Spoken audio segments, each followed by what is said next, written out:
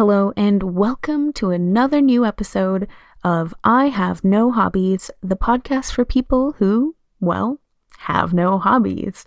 This week we'll be talking about running. And now I know some of you hobby skeptics might be thinking, well, is running a hobby?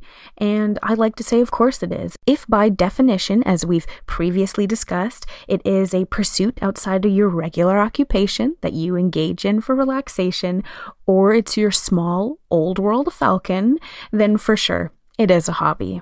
Now, I've never been a runner. In fact, I have flashbacks to high school and I recall hating it.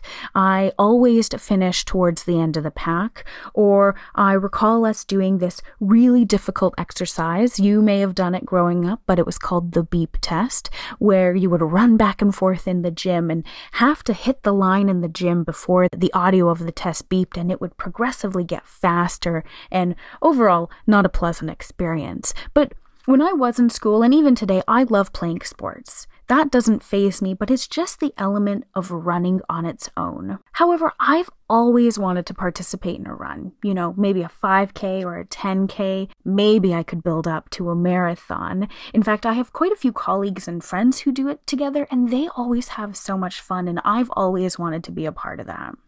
And not only is that great in terms of a social aspect, but I think about how exercise is also really good for one's mental health. You know, we're always encouraged to get outside more and get the blood pumping.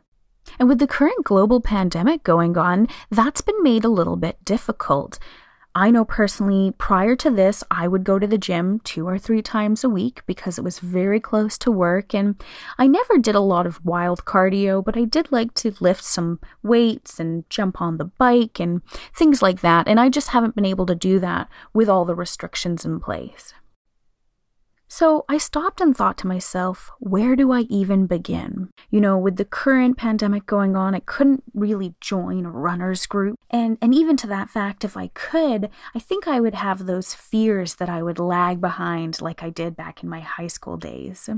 So this means I'm going to be taking up running on my own and will probably need to motivate myself to get myself out there and running. And additionally, I was thinking, man, you know, what if I am flailing and I'm out of breath the whole time and this doesn't become an experience that I enjoy? Well, of course, I can't say all of that without actually giving it a try. That's my motto. I have to at least try it, otherwise I'll never know what it was like. So I looked up some running training programs because I knew I had to start small. I knew that if I went too hard, too fast, I may hurt myself or may become pretty demotivated if I don't see the results that I want right away. So I knew I had to start small, and I will share all my resources towards the end, but I did find a cool 8-week plan that basically broke down, you know, on Monday, let's start by walking 2 minutes and running 1 minute and do that 7 times. So that's how I started. I went out 3 times this week, Monday, Wednesday, and Friday. Monday, I think I did pretty well. I only really found that I was quite thirsty. I didn't think to take water with me, but I thought, you know what? I'll try that on Wednesday. I'll take water with me. And it was nice, and it's kind of springy, and it's warm, and it was sunny. So it felt like the perfect day to go out. Wednesday was a little bit tough for me because I was still a little sore from going on Monday.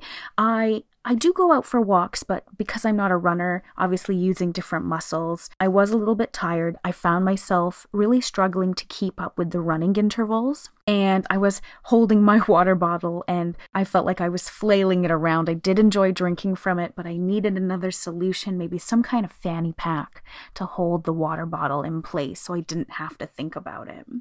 And then Friday, same deal, was a little bit tired, really had to force myself out of the house because Friday was raining and I didn't want to go at all. I didn't want to run in the rain, but I really pushed myself to do it, and I felt really good after. Now, mind you, all of these times I'm going out after work, so I'm running at around 5, 6 o'clock, and we've recently had daylight savings, so it's still bright outside, and overall, it was a good week. I do still sort of feel it in my legs, but I'm excited to try it next week and see if I'm able to keep up with the new set of intervals. Now, one thing that actually helped me with the intervals was there was an app that I used that actually I could set the amount of intervals I wanted, how long I wanted them to be, and then it would beep every time it was time to change, which I found really helpful. And so even though I was listening to music this whole time I was out on my run, I also had this app running in the background. And so it would beep every time to remind me, okay, it's time to start walking. It's time to start running. And that helped me stay on track because I don't think I would have had the focus to keep looking at a watch to do that manually. For next week also, I'm definitely looking into getting some kind of, like I mentioned, fanny pack to hold my water and my phone, because even though the kind of jumper, the shirt I have has a bit of a pocket in the back, which I found quite neat. So I toss my phone in there and zip it shut. But I would like something to actually hold water too, so I'm not just baton twirling it the whole time. I also read up on a how to start running absolute beginner's guide, which was helpful. I know we think of running as, well, you put on runners and you go outside and you do the thing. But there's a lot of good info to kind of prep yourself for that commitment. And like I mentioned, I am still kind of feeling it. I'm feeling a bit of fatigue. I'm feeling a bit of soreness in my legs. So I think for this coming week, I'm going to have to really push myself to get out there, to really kind of motivate myself. I know it feels great once I'm done, but it's really about getting myself out there in the first place. So if I find any secret motivators, I will more than definitely share with you. But why don't we take a moment to break this down with our CAT system, and let's start and talk about C, the cost. You know, you'll need a good pair of runners. You don't want to be pounding the pavement in shoes with really poor support, because that's going to cause you pain and agony in the long run. I find that even on days where I would go for a long walk, if I wore the wrong shoes, my knees and hips would kind of ache the next day. So for this week, I have an old pair of runners kicking around, but they're quite worn out. So prior to this, I ended up snagging a new pair of just sort of Reebok runners with some good support that I found on clearance at a local chain store called Sport Check, and they were about $36, So I think the cost of a good pair of runners really depends on what you prefer as a person. I expect this price tag to fluctuate between maybe $30 and $120, depending on what you like. Maybe you're fine with going to a big box stores for no-name sneakers, or you've thrifted a pair of very gently used ones, or maybe you're all about a fresh pair of Nike free runs. Whatever it is, you'll need some good support. Another factor is clothing.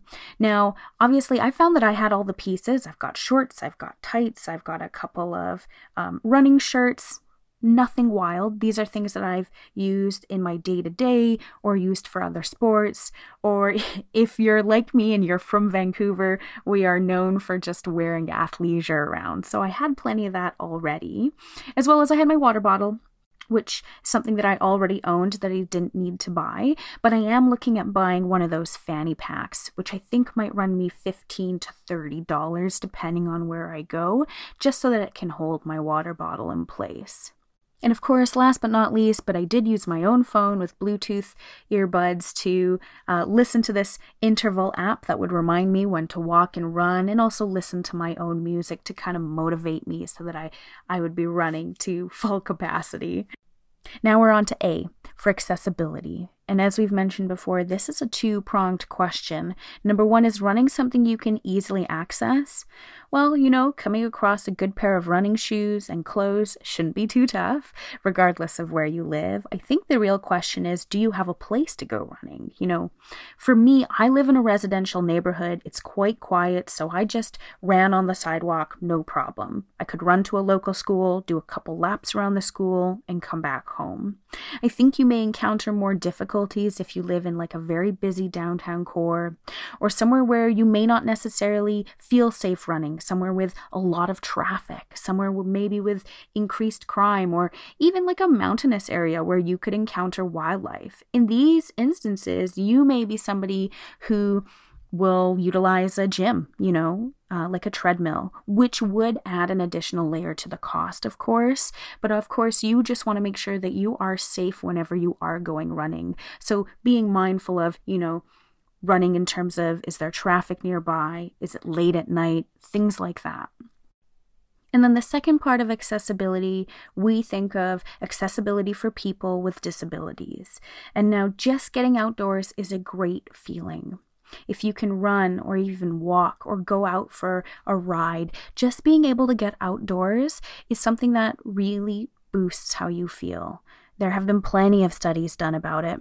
And I know, even from my own personal experience, just getting outside in any capacity makes the difference when I'm feeling very stressed out or nervous or anxious.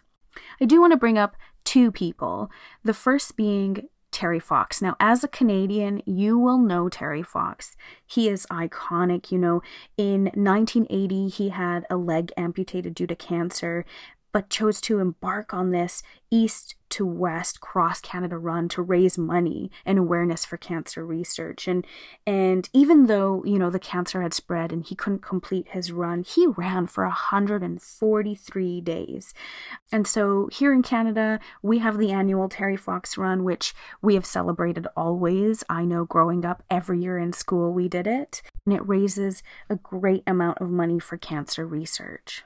And secondly, we have Rick Hansen. He's another famous Canadian. He was paraplegic, and he's most famously known for his Man in Motion World Tour, which happened in 1985. And he was inspired by Terry Fox, and he decided to wheel around the world. And he raised a great amount of money for spinal cord research and quality of life initiatives. And so these two Canadians are really inspiring.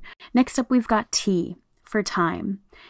Based on the training schedule, I started 3 times a week, running for about 25 to 30 minutes each session. I obviously started those off with a little bit of walking before and after as a warm-up and cool down. It didn't take a lot of time at all. A little bit of time in my day just to get it done.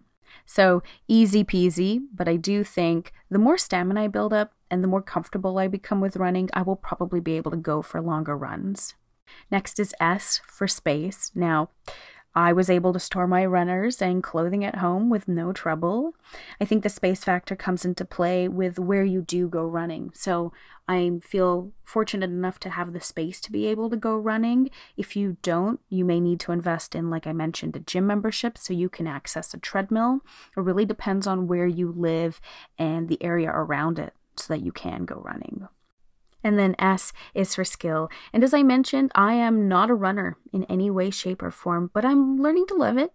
And I think the training schedule that I've found helps provide a perfect structure for me. The intervals of walking and running will help me build that stamina and build the skill to be able to go for longer. And maybe then I'll be able to do my 5K, 10K, whatever it might be. I think I also just have to remember to have patience with myself. At the end of the day, I want to go from 0 to 60 as fast as possible, but I do have to take my time to ensure that I'm able to recover. I do also personally have a sore knee, so I want to make sure I don't push it too hard on that. And at the end of the day, I end up enjoying what I'm doing, because if I'm not enjoying it, it becomes a chore. It's no longer a hobby. It's no longer something I'm doing for relaxation. Now, last but not least, let's get into some of the tools and resources I used. The first being, as I mentioned, the How to Start Running, the Absolute Beginner's Guide. That is from verywellfit.com. I will share the link to this in my show notes, as well as the link to the app that I used called Interval Timer. It is by a company called DreamSpark. It is a free timer that I downloaded off the Google Play Store, so I will also link to that as well. And I'll give you some resources on both Terry Fox and Rick Hansen so you can read about their incredibly inspirational journeys. And then last but not least, the 8-week plan from Walker to Runner by Pop Sugar. That is the plan that I used to determine my intervals. Now, the easiest way to get to my show notes and all of these links and resources is to follow me at Twitter. That is at IHNH. That stands for I Have No Hobbies, at IHNH Podcast. So thank you again for joining me this week. Have a wonderful week yourself. Stay busy, and I will see you next time.